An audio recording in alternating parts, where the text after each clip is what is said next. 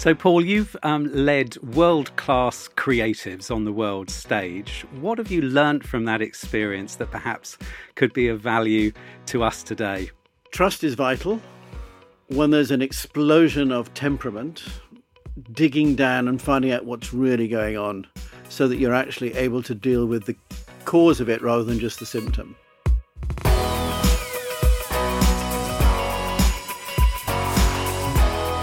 Hello, our guest today is Paul Hughes, former director of the BBC Symphony Orchestra and Chorus and the BBC Singers.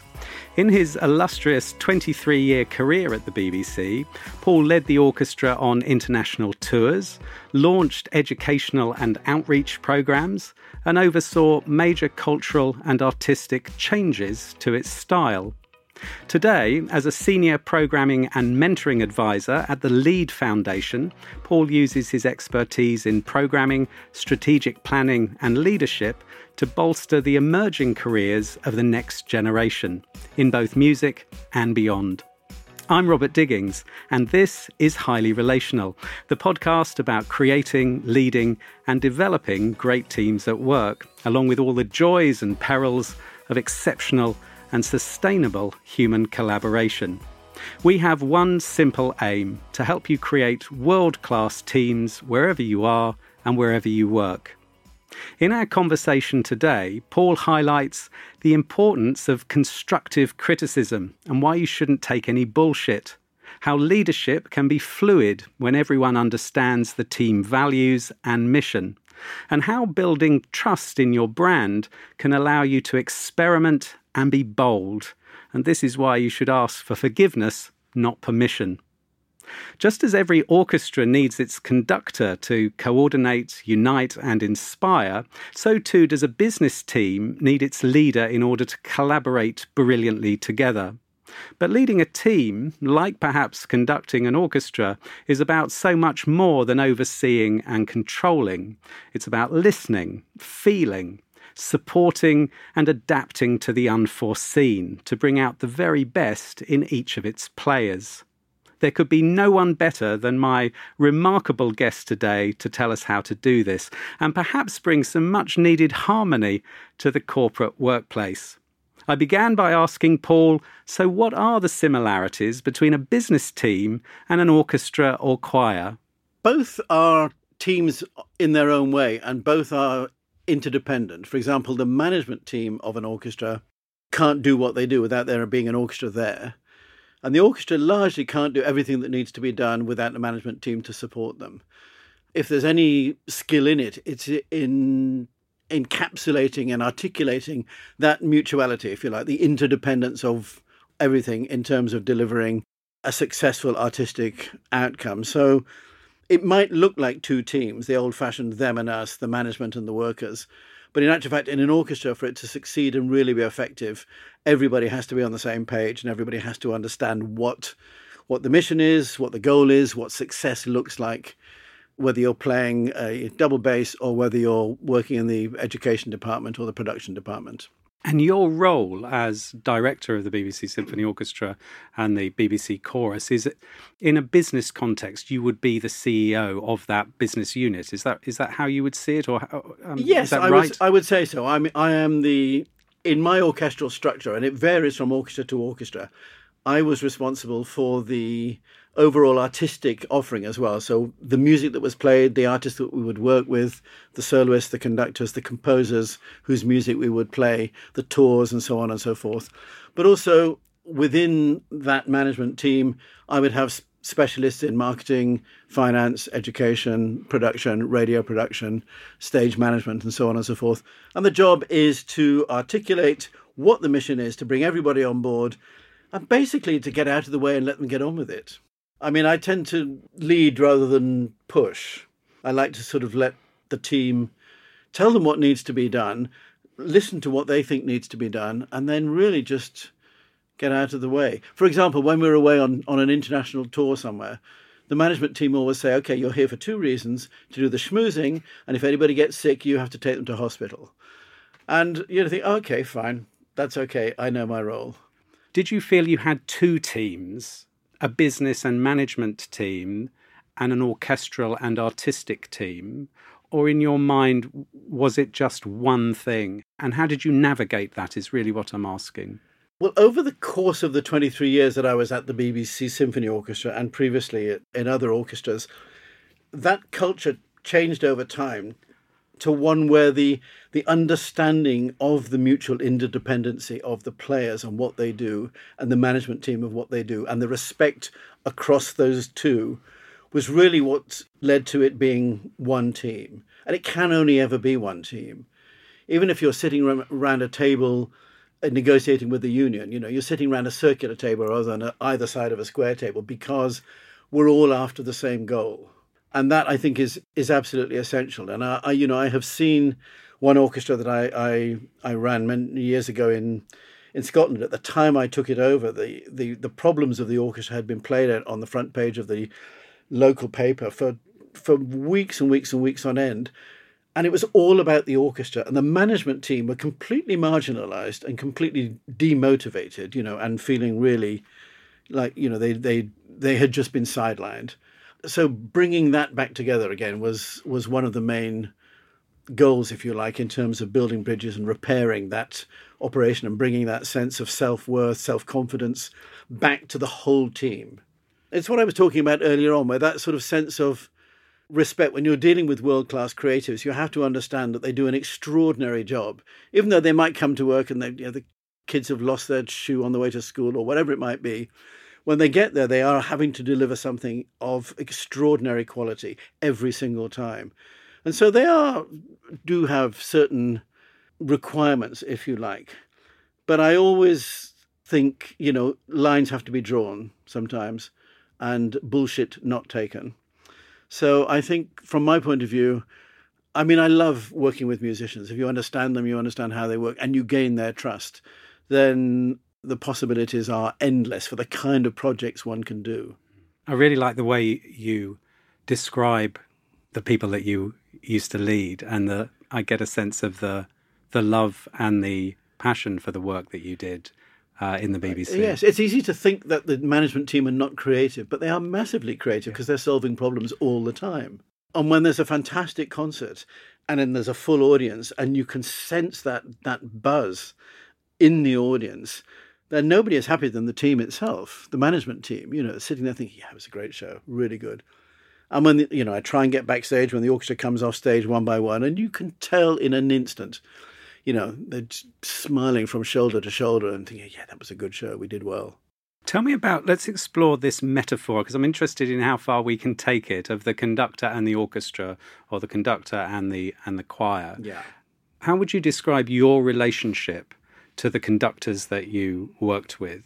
So the CEO business, the director role that you had, yes, and the conductor. What would you say about that and how to set it up for success?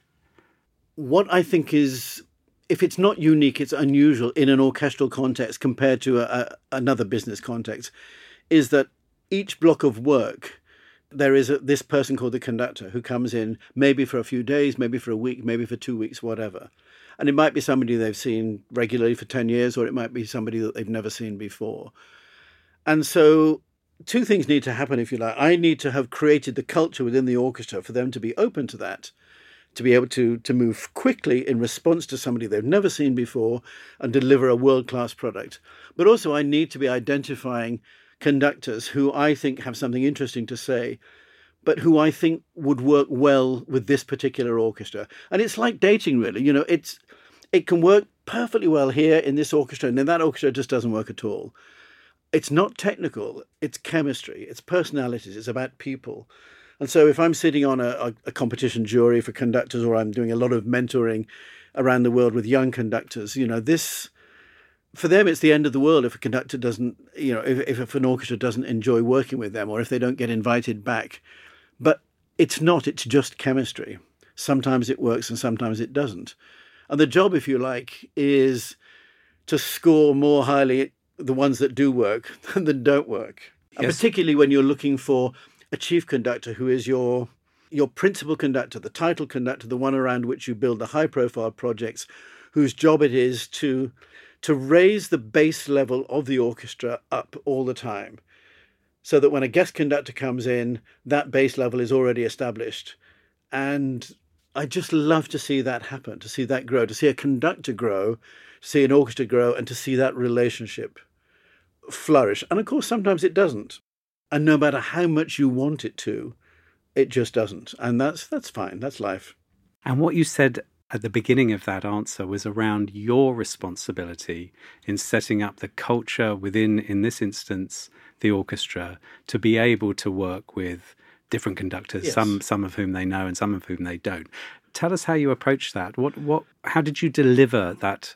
Well, particularly with bringing young conductors in and giving them the opportunity to work with a great orchestra. When I first joined the BBC Symphony Orchestra, there were quite a number of players that had been there for a long time who felt that this was a great orchestra and that these youngsters, they should be learning their job somewhere else and not coming in here and buggering it up with a world-class orchestra, And it's like anything. If you're trying to learn an instrument, you're going to learn much better if you've got a decent violin than if you've got a really crappy one. Now, on the other hand, conductors will learn an awful lot by working with orchestras that are less good because they have to identify problems and fix them quickly. But anyway, the point is that one then eventually creates the understanding that shaping the conductors of the future, the people that are going to be standing up in front of them in the future, is a huge responsibility that every member of the orchestra has a part to play. Don't just sort of wait for them to learn their craft somewhere else and then be brought in and then say yes or no, liked it, didn't like it, but actually help invest, grow, nurture these relationships and make, constructive criticism, constructive remarks, feedback, which is a very sensitive area for musicians and especially conductors. So creating that environment in which there is an understanding, actually, you're probably right, we do need to be seeing the new conductors, the new kids on the block, particularly now with so much more emphasis on women conductors, and there are so many really interesting women conductors. Suddenly you just think this is a viable career option for women as well as for men, and your options are manifold, so much more than they were before, and that's very exciting. Beautiful. And now let's look at the other side of the conductor-orchestra relationship, and how you would define that. What are the elements that support it working, and whether or not you believe the metaphor of the conductor as being the leader of a team is valuable, and if so, to what are the constraints of that metaphor working? My role and that of the team is to create the culture in which the orchestra can do its best work. From the time the conductor steps onto the podium, my job, I have to stand back and let them get on with it, and their job then is to make music in the best possible way that they can. And they might be a young conductor conducting a piece for the first time, standing in front of 90 people who have played it many, many more times. But that doesn't mean to say that they're going to sort of sit there and wait for you to trip up. They want to do a good job, because if they do a good job, if you do a good job, everybody's happy. I've heard it said that orchestras will deliberately try and trip up conductors. I have never in my career seen that. The default setting, and sometimes we've had a conductor standing on the podium, they're like a Dutch windmill where one of the sails has fallen off. They're about as much use as a fifth leg on a cow. And then the orchestra really needs to pull together and work and listen and follow the leader and really, and that's when a great orchestra that's used to playing together all the time really comes into its own. But if I have any job at all, it's to make sure that those people don't find their way onto the podium. But for a variety of reasons, they do from time to time. If we take out the conductor from, say, the BBC Symphony Orchestra, is there a leader within the orchestra? Yes. Can you say a little bit? Because what interests me about what you've said so far is that leadership seems to be moving around. So in a corporate intact team, yes, it's clear who the leader is, and it doesn't move around in quite the same way that you're describing. So there's you leading the whole endeavour. There's a conductor coming in maybe for a few days, maybe for months, who's leading the creative and artistic work. And then tell me more about this leader who is in the orchestra themselves. The structure of an orchestra, taking a standard size symphony orchestra, so anywhere between 80, 85, 90, 95 players, whatever, it's highly structured. It might look like it's not, because all these players, they come trooping in, and they sit down. But there is an understanding through the culture, through experience and through training of how an orchestra works. So you've got the concertmaster who sits in the first violin seat, and that is the most important conduit between the conductor and the orchestra. But then you have the section principals, so the first trumpet, the first timpanist, the principal cello, whatever it might be. And then you have the sub-principals that sit next to them. So it's highly structured, and everybody understands how it works. And depending on what the piece is, you know who you need to be listening to, who you need to be looking at. And I sat in the orchestra one time. I haven't done it very often. One doesn't often get the chance to sit in the orchestra during a rehearsal. And I had a profound wake-up call to how much noise is actually going on. And how do they actually interpret all the signs that are coming at them all the time? Visual, audio signs, the conductor conducting, what they're listening for, what they're hearing. When there's this massive noise, it's an extraordinary, highly specialized team. I imagine it's like a surgeon operating, and everybody knows exactly what they need to do at the right time. And that's the job of the conductor, really, to bring it all together. And the job of the management team, if you like, is to create that environment in which everybody can do their best work. And my job is to lead the team in order to do that. So it is very hierarchical, but at the same time, it's not top down. It has to be organic. And do you think that the orchestra itself, it's large compared to an intact exec team, even large compared to the UK But there are smaller orchestras and they operate in similar ways. Do they see themselves, would they talk about themselves or describe themselves as a team, or is that not how that would be held for most of them? They absolutely would. They would absolutely describe themselves as a team, possibly even as a family, because, they probably spend more time with them than they do at home.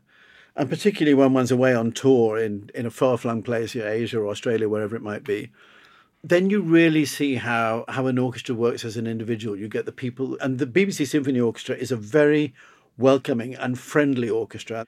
And the people who are not staff musicians, but the ones who come in as freelancers just for a particular project, they are welcomed in exactly the same way because, they're all musicians. If we've got kids coming in and sitting in amongst the orchestra playing with us on an education project, they're treated as fellow musicians, even if they're 7 years old and they can barely hold the violin. And that is a culture that, I and the team had worked very, very hard to create and to change over time. I'm making some connections with last week's podcast with Tony Llewellyn, who is an expert in multi-stakeholder teams and major projects. He and it's kind of well known that supposedly the ideal size of a human team is about 6 to 8 people. You're dealing with a very large team, and in some ways you're dealing with the orchestra is a team of teams. I mean, that's an interesting way of putting it. It is a team of teams because, I think I had about, with the BBC singers and the chorus as well, I probably had about 8 direct reports. Underneath them, they had their own teams, and it might be the library and the radio team and so on and so on and so forth.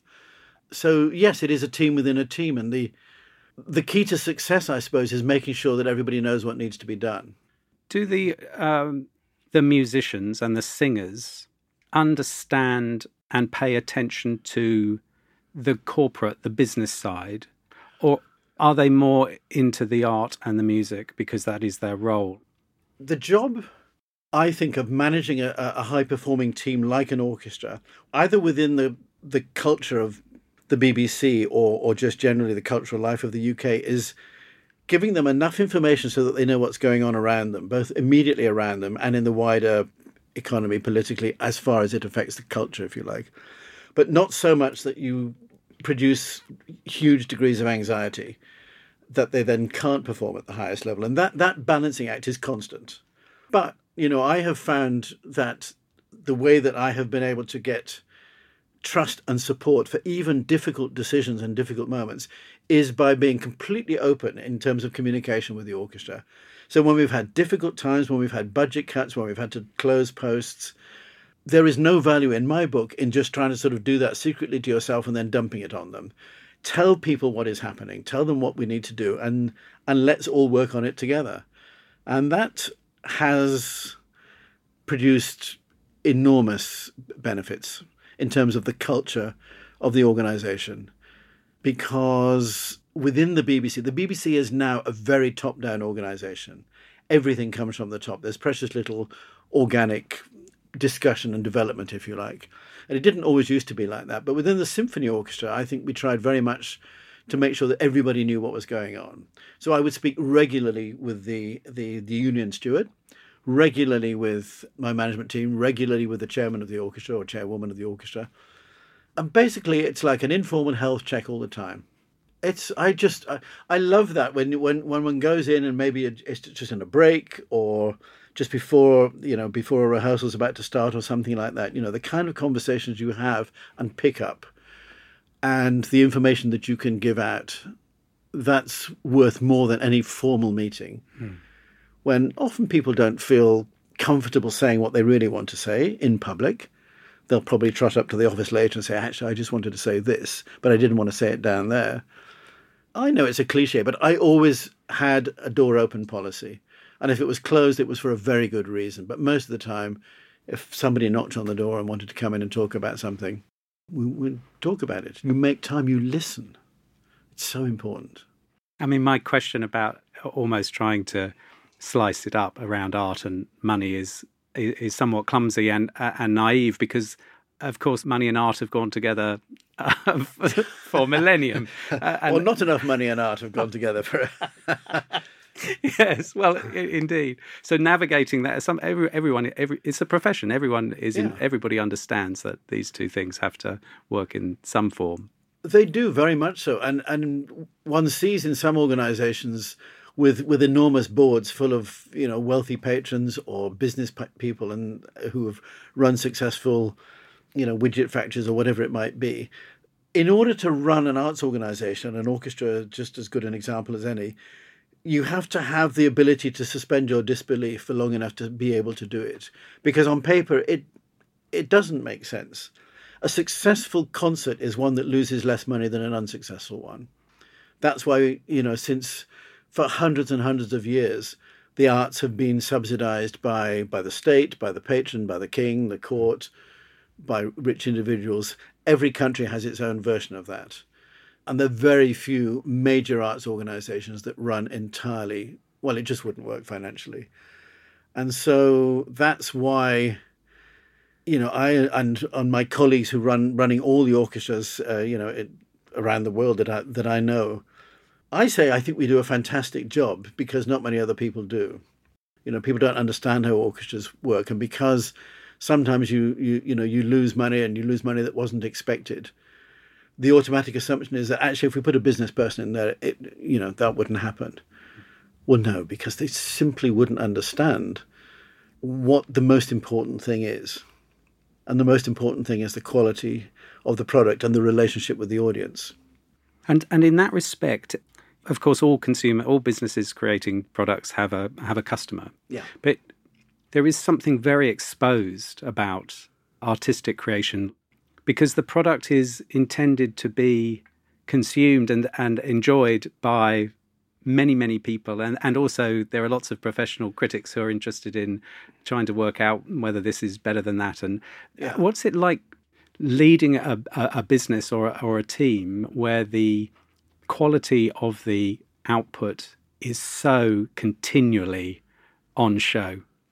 There's nowhere to hide, is there? That's a really interesting question. And I have a friend in the business who used to be the head of press and comms at the Symphony Orchestra. And she always said, we get far more column inches for the BBC Symphony Orchestra because you do the unusual repertoire that you do. And I think it's absolutely essential that the, if you like, the artistic vision is not only front and centre, but it's articulated so that everybody knows what the proposition is. So you're not misleading your audience.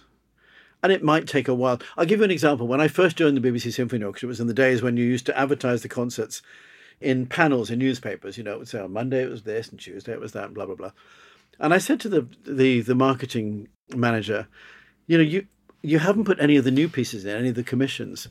No, came the answer, because if we do that, people don't come. And I thought, well, hang on a minute. That is our USP. That is what the Symphony Orchestra was set up to do in 1930. And we do it better than anybody else. We should be leading on that. And so we did, in not necessarily in terms of changing the artistic direction, but in terms of changing how we communicated it to the public, so that you weren't sort of trying to slide the broccoli under the mashed potato and hope people wouldn't notice it. You actually said, this is what we're about. We're commissioning some of the greatest music of the 20th and 21st century and presenting it. And what's more exciting, in my view, than presenting something that nobody has ever heard before? Therefore, you might put on an obscure program with really unusual pieces, maybe 1,000 people, whatever, if you're lucky. But they're all there because they know exactly what they're coming to. They're not misled. I thought I was coming to a Mozart night, and they're doing this stuff. That's never been our style. From a business point of view, another element of what you've done, the repertoire that you talk about, you've also done extraordinary collaborations, collaborative work with other really world-class writers and performers. In a business context, that would be probably talked about as partnerships. And there is a body of thought amongst entrepreneurs that partnershipping is the absolute way for success. So tell us about the collaborations that you made happen and how they came about and why you felt they were so important. I to my absolute toenails, I'm a natural collaborator. Like most things in life, it's more fun if you do it with somebody else. So, for example, with 22 years at the Barbican Centre, the orchestra had an extraordinarily close relationship in order to put things on that neither of us could have done independently. That's just one example. But, one's collaborating all the time. If you go to and do a concert in a concert hall, or you're working with a record company or a tour promoter or something like that, it is a collaboration. But things like when we did concerts with Jules Buckley and Laura Mvula or Moses Sumney or Professor Brian Cox, or the writer Neil Gaiman, Zadie Smith, the Monty Python team. When I first joined the orchestra, none of this would have been possible because they thought, we're a symphony orchestra. What are you doing? We don't do this kind of stuff.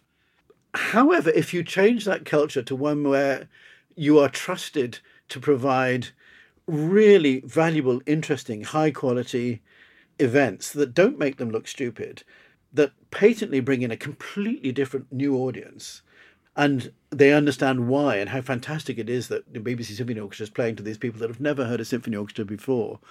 So you understand why you're doing it and that it's going to be of absolutely the highest possible quality. Then the orchestra loves it. And when we do the concerts with, Neil Gaiman and David Tennant came on as a guest artist, and just the place is, of course, packed with people to see the people they love, whether it's Brian Cox talking about the planets or the Monty Python team celebrating their 40th anniversary. These are kind of things which are gold dust to a modern symphony orchestra, because you're not compromising the quality of what you're doing, but you are reaching a completely new audience. And you're not trying to drag them into your Brahms cycle or your Beethoven series or whatever it is. You're actually creating really bespoke, high-quality orchestral experiences for that audience. And that's the thrill, I think. I remember the first time we did one of these projects with an author. It was with David Sedaris. And it came about because I'm a big Sedaris fan, and I was sitting listening to his radio program one day, and I just thought, wouldn't it be interesting if we could do this? You just need to have that kind of idea. And then, you go after it like a terrier at a bone, and you don't take no for an answer until it happens. And then his agent, not quite so sure, who is this orchestra, what's going on, So there was another relationship that needed to be developed. And that led on to a whole load of other things. So having those ideas and being tenacious about it, I think is one of the most enjoyable parts of the job, for me anyway. Well, and it's also holding the vision of the value and the potential that you can see and hold in those collaborations. And at that time, having the support of certain key people within the BBC to do those, because, of course, they needed to have a broadcast outcome. And most of the time, most of the BBC has no idea what the symphony orchestra is doing. And yet, when you engage with a famous writer, suddenly different stations take a look at it and think, actually, this is really interesting. You're doing a project with Zadie Smith. Ooh, okay, yes, we'll do that. But in a way, you have to do it first. I suppose one of my mantras as a manager, as a leader, is to ask for forgiveness rather than for permission. If you're absolutely sure that you know what you're doing is going to be good and is going to bring credit to and distinctiveness to the BBC offering, And in public service terms, that is absolutely essential. It's got to be distinctive. And in that, I think we've heard how you are a creative leader and how you might not be playing in the orchestra that you lead, but you are bringing enormous amounts of creative vision to the role of director of the orchestra. Yes, for me, that's absolutely essential. I know that in other countries, for example, in the United States, the management team is structured in a different way. And the drive, if you like, of the artistic product doesn't necessarily sit with the person at the top of the organization. That would never suit me. One of the things we really want to do as part of Highly Relational is offer people actionable ideas, things that they could try this afternoon or tomorrow in a meeting. Can you give us some pointers as to what someone could do differently that would bring some of what you've done over the last 23 years to their business? So it's something for people to think about rather than to do. And that is to understand when people ask you, what is your leadership style? And you think, oh, what is my leadership style? For me, the leadership style varies enormously depending on whether I'm talking to a politician, a musician, my family, whatever it might be. But the values that you as a leader espouse have to be consistent, whoever you're talking to.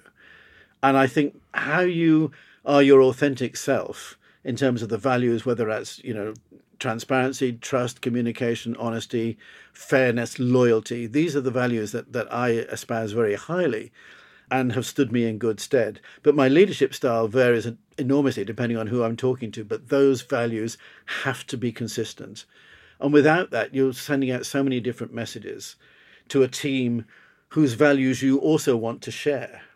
And I think it's very important to just every now and again take a stock check of, am I applying those values consistently in everything that I do, whether it's recruiting a player, dealing with a performance management issue, dealing with a funding body, a sponsor, whatever it might be. Beautifully put, and thank you so much for your time and for coming to our studio today, Paul. It's been a pleasure speaking to you. I've really enjoyed it, Robert. Thank you for asking me, and I look forward to hearing it. I might learn something.